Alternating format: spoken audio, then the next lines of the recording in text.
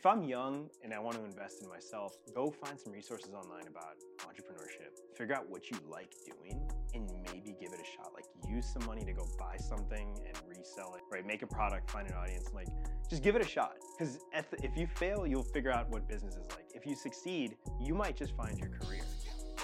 Stack my money up like Legos. Bet me when I say so. Pull up in the spotlight. Pull up in the drive. What's up, world? It's your boy Ross Mack, man, and this is Money Music Culture. And you already know I'm sitting here with my co-host, my dog, my brother, B. Cope. I love you, brother, but enough with you, man, because we got an amazing special guest, man, Mr. Sherwin Gandhi. I'm talking about former Wall Street, and then he started his own tech company, recently built it, and just exited at a $2 billion valuation. Let me say that again. That's 2B. That's a B, a B, a B. What's better than 1 billion? 2 billion. You know what the Jay-Z lyrics say, but guess what, man? Without further ado, man, we about to get in here and kick it off with my dog, Sherwin, man. Hopefully you can see if you can get your boy a loan. What's up, world? It's your boy, Brandon Copeland, a.k.a. Professor Cope, and I'm here with my dog, as always, my right-hand man, 200 grand. No, you know what?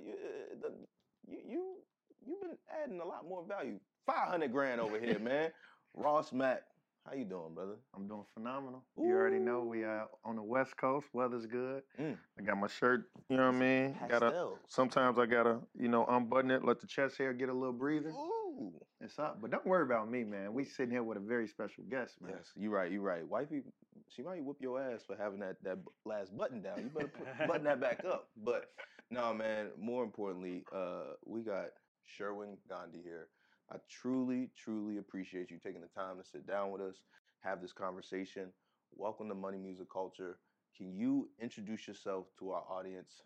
What makes you tick? What makes Sherwin? Guys, thanks for having me here. It's an honor. This is going to be a lot of fun. Yes. And yeah, we're in Cali. We're in Newport Beach. I got a little... The pastels. I'm waiting for the sunset. Yes. It's going to be a good evening. Look, first of all, the event today was great. We met talking about credit markets. So I'm originally from Pittsburgh, Pennsylvania. Grew up a big Steelers fan. Awkward. Nice. Patriots weren't necessarily, my favorite, but performance, I mean, it's incredible, right? Yeah, I think there's much respect to the team over the years. I grew up a Ravens fan, even though obviously I played with them, Patriots, and all that stuff, but like them Steeler-Ravens battles. Oh, wow. Like, there was real tension out there on those fields, But a ton. I went to a Steelers game once when the Browns were visiting. I was pretty young. I'd heard stories about it getting a little rowdy. I just remember the guy in front of us was wearing, he was wearing like a dog mask.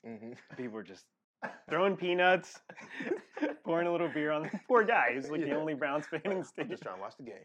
You got to watch this from home. I feel like Steelers fans get rowdy. A couple fights. Eagles fans. Yeah. And Raiders. Well, probably back when they were in Oakland. Now they're in Vegas, so it's probably not as... Yeah, there's certain stadiums that, and obviously we're going to get back into the intro, but there's certain stadiums that I would not let wifey go to on an away game, just because it was like, it's just not, on the field, I'm going to be wondering, is somebody disrespecting my wife for wearing a different color jersey? But she would be sitting in there, like the wife section, the family section. So away games, we don't get that. Home games, we get the friends and family section, right? Okay, we have our own section. Away games, typically, you got to pay for your own tickets at away games, and usually you just up in the nosebleeds or wherever. Gotcha. So I've had friends who came to games. I remember in Detroit, I had a buddy who came out to us play our first playoff game in Seattle. And he said, he goes to every Detroit Lions game. He said, I literally don't even feel comfortable going out after this. I usually go out after every game. He was in the bathroom at the game, and a couple people tried to jump him, Wow. And I'm like, obviously, it might be a little different for the female side, right? But still, certain things. I want to take a quick break and just talk to the camera. Copeland just said that he had a buddy that went to his first playoff game. That's his first and only playoff game. I don't think Copeland has ever. In fact, I'm still largely confused that you ever even had a playoff game, but back to regular schedule programming. No way did you have a second playoff game. You're right about that. You're right about that. But this is the year. This is the year. Trust the process is what the bummy franchises say. You know what I'm saying? But anyway, sir, we obviously already off topic. We talking football. Well, it's never off topic here, but kind of. Again, let's get back to your story. It's hard not to talk football coming from Pittsburgh. It is. Yeah, but grew up in Pittsburgh. My folks moved to that area of the country back in the '60s, and we just grew up like with the Pirates and the Penguins and all that. So I was grew up in Pittsburgh. I was really interested in what the rest of the country looked like. So after graduating from high school. Went to college in upstate New York, in Albany, then moved to Manhattan with my first job, and was there for about 15 years. Worked at a startup, worked at a few investment banks, at a hedge fund, and then during the pandemic, I got married, had 2 kids during that time. And then we moved to Austin during the pandemic, and founded a company, while I was in New York. That's raised a few rounds of capital. It's a global fintech, and we provide credit, payments, and other financial services to other startups all around the world. So it was really cool because my dad's an engineer. I studied computer science and finance, worked in the credit markets, and then this company is kind of like, it all kind of came together along with entrepreneurship. Yeah. Wow. Yeah. That's wow. We're going to keep this great conversation going, but before we do, make sure you go follow Money Music Culture so that you never miss an episode. And go visit us at life101.io. So yeah, we got, for one, you just put your amazing career in like 1 minute. So we're going to dissect that because you have a crazy dope career. And I want to just go in because, right, a lot of off-camera magic we've been having, a lot of conversations, but like you started out in finance, right? We both got credit backgrounds. Mm-hmm. I was in Morgan Stanley, high yield desk, did a lot of lead fin. You were in the structured products, right? But talk about your timing. You were there from 07, 08, 09. Like you were there in the credit crisis. Like how was that? It was, so I didn't know what was going on. I just graduated from college and I'm like, great, let me learn, what is it like to work at a bank? Little did I know, and this was 2004. So I graduated from school in 2004, started at JP Morgan in credit risk management, which what I didn't know back then is kind of instrumental to capital markets and just the way the world works, right? We're seeing the Federal Reserve right now set monetary policy, ECB setting monetary policy. That stuff drives so many different things throughout the world. And I didn't know any of that back then. But what, 04, 05, 06, highly liquid environments. In 2007, we start seeing credit markets kind of falling apart. And working in credit, you kind of know there's these like 180-page credit agreements, indentures with all these downside protections. That's all credit folks think about. Covenants. Did they trip the covenants? Concentration limits. And, back then for me, it was just an Excel model and running some Monte Carlo simulations, talking to S&P and Fitch and Moody's, but it actually started playing out. And that was a really interesting time in capital markets because you started seeing a contagion effect, like something that happened in Las Vegas when somebody was appraising a house is now 18 months bringing down, a large percentage of someone's portfolio that runs a massive hedge fund. But it takes time. And that was one of the things I learned is these things take time, right? We watch and like we read the financial publications every day and like the market gyrates, options gyrate, bonds gyrate, but the actual long-term effects don't really kick in for a while. That was something like, it was a really cool learning process back then. While I was at JP Morgan, Bear Stearns happened. I remember Lehman happening. I was on the trading floor. After doing structured credit, I went to trade equity derivatives. So it was the options book in the financial space, like volatilities were blowing out. There were rumors about a broker-dealer going under. Really, that TARP was being structured. I think what it really was is like a kind of an education in how stuff works. TARP, Troubled Asset Relief Program? Yeah. Wow. By the way, he's saying a lot of crazy dope stuff, but we're going to try to... We'll get you a library. Yeah, we're gonna make sure you understand, but we're not going to interrupt his flow because what this man has done, right? Like being able to survive that type of environment, I felt as though it helped propel you into the businessman you are today. And you definitely you talked about it over the course of 1 minute, but like you just exited extremely, successful startup business in the fintech world, right? So let's talk about from the start, and then we'll get there. But like going through '08, let me know the qualities that you learned from there that you feel as though now help propel you to the businessman you are today, and that you'll keep moving forward. Yeah, I think working at a big company, whether it's in consulting or law or business, you just learn a lot of best practices. And what I learned back then was that working at a big company may not necessarily be what I want to do, because maybe values are different, interests are different, but you learn those like really good skill sets about how to summarize information, how to work with clients, things like that. So that was a really good kind of like,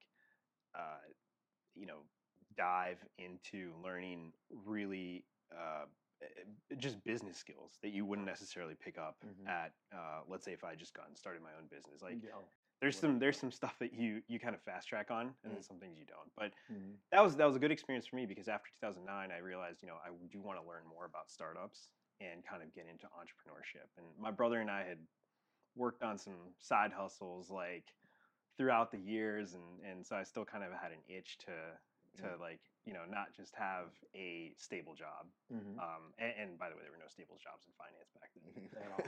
I know now. And they probably still Not aren't. Not at all.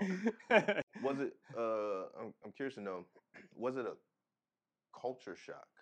Right, like when you start learning anything for the first time, right? Like, what were some of the things that you were introduced to? Like, you're talking about the best practices, but like also, I mean, I've interned on Wall Street. You both have worked on Wall Street. There's not as many people that look like us on our trading desks or on our floors and things like that, right? So like, can you talk to me about the culture shock, if there was one for you? And then if so, what were some of the things you did to really ingrain yourself into the culture and be Sherwin? It's such a good question, Brandon. So when I was a junior in college, and so I wanted to get an internship so I could finally get a full-time job. So Goldman Sachs, they're taking resumes. We're not at a target school, but they showed up, and I remember dropping my resume, and they reached out, and they're like, "We want to meet you." So I called my brother. I'm like, "Hey, have you heard of this company called Goldman Sachs?" Wow. Right. And he's like, "Yeah, I think they're a bank." I'm like, "Okay, like I'll, okay, good. I'll go talk to them." Move money around. Yeah, exactly. So, I spoke to them. The conversation went well. They invited me to New York for, back then they used to do this thing where they'd give you an exploding offer as an intern. So they'd bring you into the bank. They'd be like, "Hey, we love you. Here's the offer. Accept it now, or there's no job. No negotiation, no nothing." I think that became outlawed at some point. Yeah. Wow. Yeah. So I visited the floor, and I remember, and I'm being very candid, I remember it was a technology floor, and it was credit technology. So I remember all the offices in the perimeter, and it just wasn't diverse. It was primarily male and primarily white. And I was thinking, okay, what does this mean? And when you looked at kind of the folks that were in the software development, like they were all brown. And I honestly, that did put me off. And I was like, I'm not sure if I want a career in technology, because if that's kind of the pathway, then maybe I need to think about something else in finance. So I actually didn't take the offer from Goldman. I got an exploding offer while I was at the bank. One of the first people, I got to drink to that. One of the first people to turn down Goldman. Wow. That's like somebody saying, "Yeah, I'm good, Lakers. I don't want to play for y'all." Yeah. Like Goldman Sachs is the Lakers of, arguably, right, of Wall Street. Not this year Lakers. Oh, it's the Lakers. Yeah, no. Lakers. That's crazy, bro. Wow. A little older Lakers. Right. Now, admittedly, I was too naive. Like, again, I grew up in Pittsburgh. No one in my family had any background in finance. I think had I taken that offer, that would have been, to your point, that would have been a ticket to do a lot of interesting things in New York. Didn't have to be technology. I didn't know that back then. Yeah. So I think what I did realize is that because, some of the high schools and middle schools that children go to, the guidance counselors, the teachers, I think they can have a profound impact on early trajectory, Yes. right? Because if I had just known a little bit, I probably wouldn't have done that. I probably would have taken the offer because it's an incredible institution. And Would have worked out well. cultures change. Yeah, they worked out well. Well, I think Right. that's the thing too, and I'll let you go. But it's like, we've had so many people come on the platform and talk about how and why they decided to chase their dreams as opposed to jumping into the system, so to speak, or doing what everyone else is doing, right? And obviously, I mean, I guess you don't potentially get to the platform unless it works out well, but maybe we need to start interviewing some different people. But I think there's also power in that, because as a young person, it's like there's so much pressure telling you what you should do and how you should do it and all those things. And you see the risk takers, right? You see some of the people who really believe in themselves and jump off the cliff and go for their dreams. A lot of times it ends up working out. And I'm sure there's a lot of times where it doesn't as well too. But if you're willing to roll up your sleeves and put the work in, and hopefully use some of our guests as and some of the lessons you all are sharing as a blueprint, it can show you not just, hey, I said no and look at me now, right? But it's like, hey, I said no, but look how I sacrificed to do this, this, and this, and this, and this. And that is why I was comfortable saying no, Yeah, absolutely. When you think of people that bet on themselves, right? You got a lot of great success stories. Then you got the Dennis Schroeder stories. Dennis Schroeder was a guy who turned down a crazy deal in the NBA, and he'll never get that deal again. He had some bad years. Sorry, Dennis, we still love you, but but you adamantly at that point, right? You say you were naive, but it ended up working better, because now I want to talk about your journey to leaving Wall Street, right? You segue from Wall Street to the hedge fund, but I really want to know your journey where you built a brand new baby, right? Your startup in the fintech world, because you overcame so much adversity, right? Had a family that couldn't teach you nothing about finance. I was the same way. In fact, I was the first black guy on my desk, and that's crazy. That's fucking 2012. But you yourself, right, were able to take everything that you went through, were able to use your credit background while surviving, the hiring and firing rounds of 2008 credit crisis, to then saying, I'm going to start a startup. What was that like? That was great point. So 2004 to 7, I was at JP Morgan on credit desk, and it was kind of turbulent. I didn't really know. You didn't know what was happening in the world. Actually, it was actually kind of scary. And then I spent a couple more years at the bank, and finally, I was introduced to one of the founders of StubHub.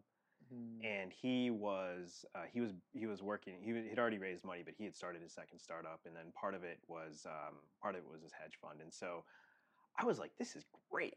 I've met, my network has expanded because of JP Morgan. I know hedge fund managers, I know traditional asset managers, I know credit traders. This is a great way for me to kind of mix entrepreneurship, my finance background that I've now picked up, and then also work at a startup and understand just how that world works. And what was so great about it is, being in banking, being on the trading floor, I didn't know anything about venture capital. I knew about private equity to a certain extent because they were using leverage and things like that, and then publicly traded. But that was kind of my first foray into VC. And that's where I realized, and that's where I saw that, VC as an asset class is incredibly powerful when you're looking to build a high growth company. You have an idea and you want to go kill it. And you've got this vision, and kind of what you alluded to earlier is you've got this drive to just go do it. But it takes time because you've got this vision. And this is for most things in life. You want to do something. You got to commit to it, and it's going to be a grind until you start seeing some sort of results. That transition for me was transformational, because it was going from working at a prestigious investment bank and having the pathway that I had. It was an amazing opportunity. to kind of leaving that network and that persona in New York to like do this startup thing. Yeah. Right. Also leaving kind of a safety net, so to speak, right? Where you know you're gonna get what you get, right? You eat what you kill. Bonus season is gonna be great. Yeah. But then that startup world, you got to be completely different. You have to be totally different. So what was the early days of starting your company like? Early days of starting, I mean, that was it's kind of, you have this idea, you have this vision of what it could be, and you're out there trying to convince people to work with you. You know, a lot of folks kind of jump into, it's really hard to get a check from a VC. It's really hard to get a check from VC. And like you do, 200 meetings, fill your funnel, and then you might get one. As soon as you get one yes, you're going to get more yeses. There's a whole process before that even happens, where if you have an idea, unless you're a second-time founder, most people aren't just going to write you a check, right? The due diligence, in my opinion, for a first-time founder is, as an investor, is, well, have you made progress? Great idea. What have you done? So what I realized in the early days was like, and I see this with a lot of founders, is they have to go work with a vendor and convince the vendor to work with them, or get someone, whether it's software development or regulatory or working with a family, medical office, whatever your idea is, get some traction, build the MVP, and get a customer. And then you get to raise money. Wow, that makes sense. So the early days were like, I have this idea. How do I convince someone to work with me? Right. And I think a lot of founders face that same conundrum, right? So that was kind of it was really, it's inspirational, but it's super hard because you haven't even gotten to the point about raising money. When you took the leap and left the safety net, as you mentioned, I'm wondering, were there people in your family, or I'm not sure, were you married at the time or not, but like, were there people who were kind of just like, whoa, Sherwin, whoa. Sherwin, chill, like, but like, was that reality for you at the time? And then if so, how did you curb what other people's expectations for you were versus what you actually dreamed about building? So I went to boarding school in South India. I grew up in the United States. My parents thought they were moving back in '96. I was in ninth grade. They sent me to India to a great boarding school. Last week, I was visiting my parents in Florida, and I was opening up letters from my dad, because back then, like, I couldn't afford to call him, so we were writing letters back to one. That was like back in the day, right? Like, email was like kind of a thing. I'm glad you kept those. That's pretty cool. That's awesome. It was really cool. I found this letter where he says, "Sherwin, it seems like computers are going to be the next big thing. You should think about studying finance because your future might be related to computers and finance." That's crazy. Shout out to fucking blew my mind. It's 98? 96 or 90. It was that's insane. It was bro. early 97. He Your wrote daddy a goat, by the way. Shout out to Pop. He is. Seriously. Yeah, that's crazy. It's absolutely crazy. And the reason I bring that up is, we talked about this, so a lot of people talked about it today, was that your network and the people around you, like, we all have a couple people that are close to us, and they're kind of our, like, advisory board. My mom and dad have always been proponents of taking risk. And it's because they trust the decisions that I might make, but they're like, all right, if you think that's right, you should do it. Leaving, I remember I had my JP Morgan role as an intern was in Delaware, and I was adamant about wanting to be like in the action. So I told JP Morgan, I was like, I got to be in New York, and they helped me get a full-time job in New York because I wanted that. And so when I left, I was married when I left so I was at a hedge fund for about 7 years with this startup, and my wife was having her first child. And I'm like, I want to spend time with our child. I want to help raise our kid, right? So I'm going to quit. Wow. In New York. Yeah. This is the same New York where the average rent right now is $5,000. So this is New York we're talking about. We were in a tiny 600 square foot apartment in Midtown Manhattan. And my wife she was the one working at that time. I was like, I'll figure it out.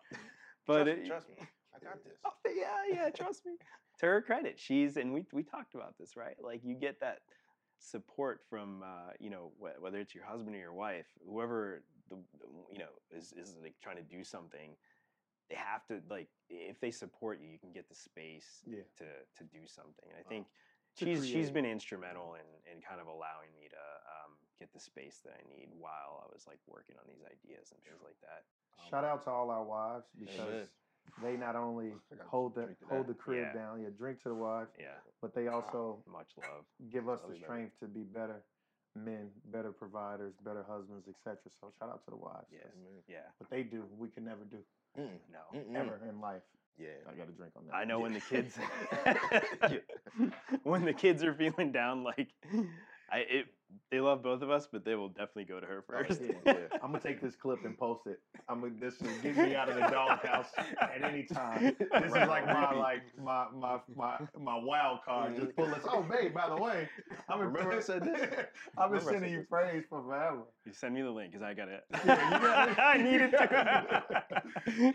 So right now, right, Wall Street, hedge fund, early startup, and you get the itch to start your own startup. Now you are currently just had a successful exit. So now you chilling. What would you say is next, right? What do you think, or better yet, what is the next sector you believe is going to be an area that you think will have a boom cycle, that it'd be a lot of money to be made there? Great question. So the startup that I recently exited, it's called Jeeves. Okay. And it's a company that provides financial products, like as we talked about earlier, to other startups. They have thousands of customers, and the reason it's been growing so quickly is, and this is like, there are actually a lot of financial services providers in the VC space, early stage companies that have been growing very, very quickly. FinTech right now is one of the hotter. Super hot. Yeah. I should say 4 months ago, right? Today it's a little different. Yeah.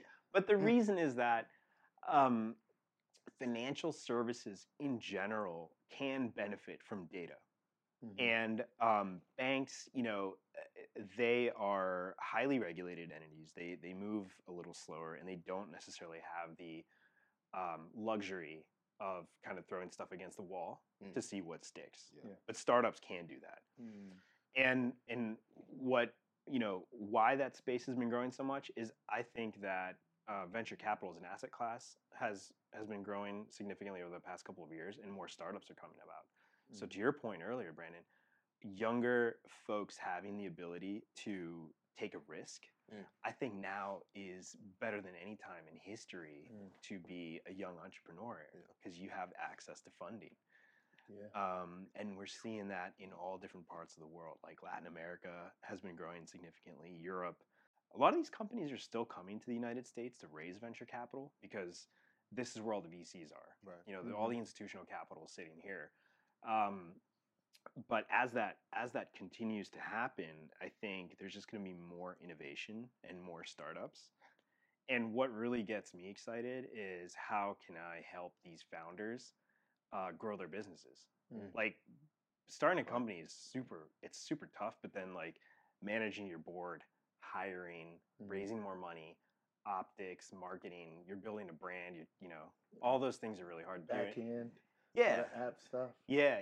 And it's just fun to, like, it's fun to talk to founders and like help them solve product problems and like whatever the problems they have. So I've been doing quite a bit of that right now, and spending time with family. But like, I don't know, there's something there. I think what's really exciting is just that the VC space and entrepreneurship is growing significantly, and we're giving a lot of young people a lot of opportunity to start building businesses. I'm hoping a lot of that, more of that money starts to go to the traditionally non-target audiences. Oh yeah. You don't have to go to Stanford. You don't have to be male. You don't have to be tall. Because shout out to me. Right. Sitting here with two people taller than me. Shout out to me. Thank you. Yeah. It's an interesting time. I don't know. It's interesting to see it evolve, especially through this credit environment. Can you talk about, because obviously one of the things we always try to talk or touch on this platform is, people want to talk about money, right? And you talked about some of the characteristics that you gained through surviving and thriving after the '08 financial crisis, right? And then right now we're in a bit of a crisis of our own. Can you talk about what you may have learned or what similarities you see between both times? And do you get to, obviously you're in a different place financially today than you were in '08, but like, what are some of the characteristics or things that you took from '08 that, you know, have you potentially optimistic about the day, or have you seen more red flags and saying, okay, I've seen this before? Because I was 18, he was 17 in '08, and I always said to myself, man, if I lived in '08, I would have bought up all the, and I just insert, I just fill in any blank, whether it was real estate, whether it was stocks. So like, that's a great question. I'm curious to hear your view. It's a good question, and you're right. I think you answered the question, which is that generally speaking, I think if you're, a lot of folks have kind of a bedrock portfolio of an ETF, like a index fund or something like that. If that's what you're invested in, staying the course and just staying invested it's the best thing to do. Like we've seen people figure it out. The banks get together, the governments get together, like they figure it out. Right? And then things compound over time. It takes time. But the other thing is it does take time. Like these things, folks have a tendency to be worried, rightfully so, which is like, hey, what's CNBC saying? What's Bloomberg saying today? What's the Journal saying today? Should I take some action? And the thing is, this stuff takes like 2 years to play out sometimes.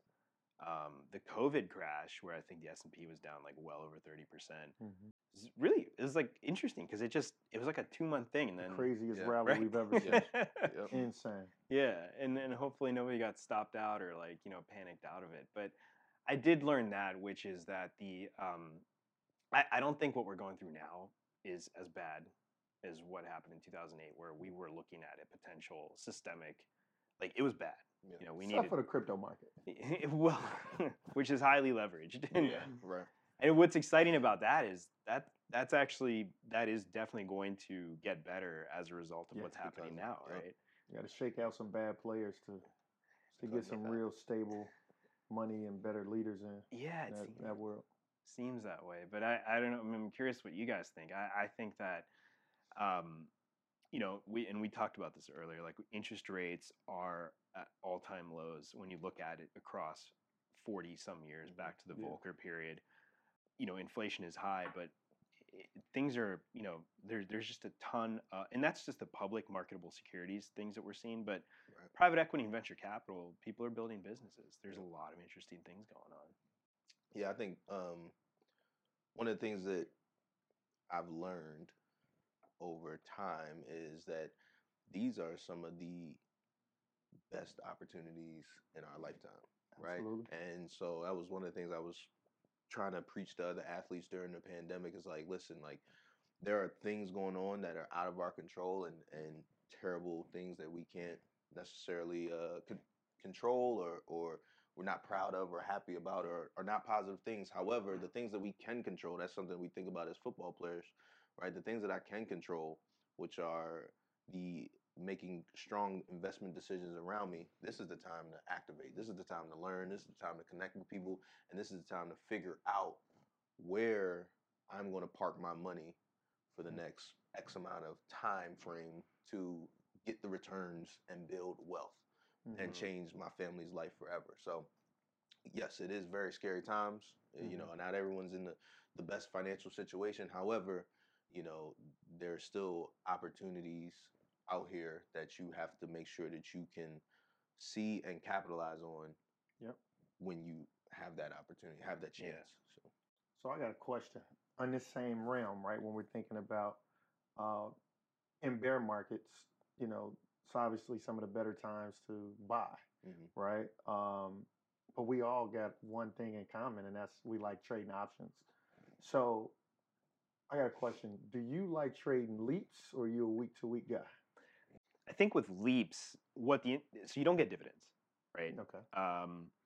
But what I did for a while was I used to love Google, and I would buy a deep in the money leap and roll it every 18 months. They didn't pay dividends, so it was fine. But I think trading weeklies is really fun. I think it just takes a lot of time. Yeah. But they're really fun to trade. Have you? It sounds like you've traded both. Well, yeah. However, as we think about like crazy undervalued, and you said something earlier, and you was like, you know, fintech has been the hottest sector, except for over the past 4 months, right? And you start thinking about certain fintech companies that are down 80, 70%. And it's like, it's now the time to get a leap, right? And obviously, disclaimer, we can never, time the market perfectly, but is that something that you're thinking about, Sherwin? That's an interesting question. If you look at one of those stocks that's trading 80% down, you guys tell me, my bet is if you go and try and buy a leap, they're probably going to price it pretty expensive. It might, like the stock itself might start looking like an option, like a call option. Relative to, well, shit, VIX is in the 30s right now, so yeah, right. Arguably, most of the options are pretty expensive. Just given, granted, where VIX is, Wall is. Yeah, VIX, and Goldman's saying VIX is probably going to cool off a bit, but I bet those those companies like Upstart and other publicly traded companies that are down 80%. If you're making a market, you're running the book on those stocks. You might price, you have to hedge your book, and like to borrow that stock and keep it long and hedge your call options. I mean, that stuff gets expensive. I haven't looked at it. I mean, if the volatility was expensive enough, I might just be inclined to go along the stock itself. Yeah. If I were interested in it. That's legit. That's legit. Well, we probably got maybe one more question. Yeah. And it's been a fucking pleasure. Thank you for having us. Being with us. But we often we do a lot of giving back. He has an amazing football camp, and I love his football camp because he has so much diversity in the sense of he'll have athletes come because every kid that comes there, they think they're gonna go to the pros. I remember going to basketball camps, right? But not only does he have other football players come, but he have other professionals. So whether it's doctors, lawyers, financiers, the entire gamut. And one of the things he do is like, yo, 99% of y'all not gonna make it to the pros, so y'all should be really talking to these guys, right? He doesn't say it in that way, but life is all about exposure, right? And I was talking to a school in in Inglewood of Chicago, so it's a pretty bad neighborhood. Great school though; they get 99% graduation rate. High school, but one of the kids, I was sitting there talking about long-term investing, and I'm giving them a blueprint, right? I'm like, yo, I could show you for sure how to make $1 million. It's just gonna take you to your 30. Right, but it's cool though, right? $250, $300 every week. Every month into the S&P 500. You look back, compounded interest, you'll be rich. Yeah. This one kid rose the sand. He said, "Yeah, man, that all sounds good, bro. But how do I make money now?" Right, and it stuck with me because he comes from an environment where some people don't have the luxury to even think about life 30 years from now. Right, and at the end of the day, we all could attest, like, yo, the best form of investing is long-term discipline. Yourself 30 years from now is going to be so happy you did that. But to a young kid who's just coming out, black and brown kid, what are you saying right now is the first place they should put their money? Oof. Where should they put their money? To make the best return. I'm a little biased on this. I would invest in themselves. And I know this is a fucking good answer. I love it. It's kind of an ambiguous, like, that pie in the sky fucking answer. But you know what? There are so many first of all, there's a lot of free resources available online about figuring out how do you just start a business, right? If you do that, okay, back when I was looking for a job, this is like many years ago, I picked up this book called, I think it's called What Color Is Your Parachute? It's a classic. And there's this exercise you do to figure out, hey, what kind of job would you enjoy doing, right? We've all heard it. If you love your job, it may not feel like a job. So you basically answer these questions. It's like, what do my friends come to me for advice for? What are my hobbies? And there might have been one other question. And you basically like find out what the intersection is, and that's the stuff you love. Right.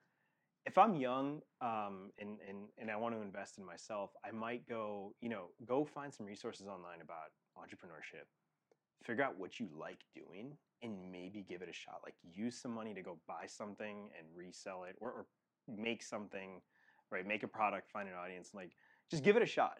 because if you fail, you'll figure out what business is like. If you succeed, you might just find your career. You know, you might find your calling. I like that. Wow. And it's worth it. And you're investing in yourself. That was awesome. Yeah. Say no more. Investing in yourself. I think, hey, listen, I think that's one of the most underappreciated investments of all time. Right? And I'm so glad that you highlighted that. But Sherwin, thank you for taking the time to be here. Man. Thanks for having me. This was so much fun, guys. I really appreciate it. Appreciate you. Appreciate you guys. Thank you. Music culture. Boom. Another one. Money Music Culture. We'll see y'all next time. Peace.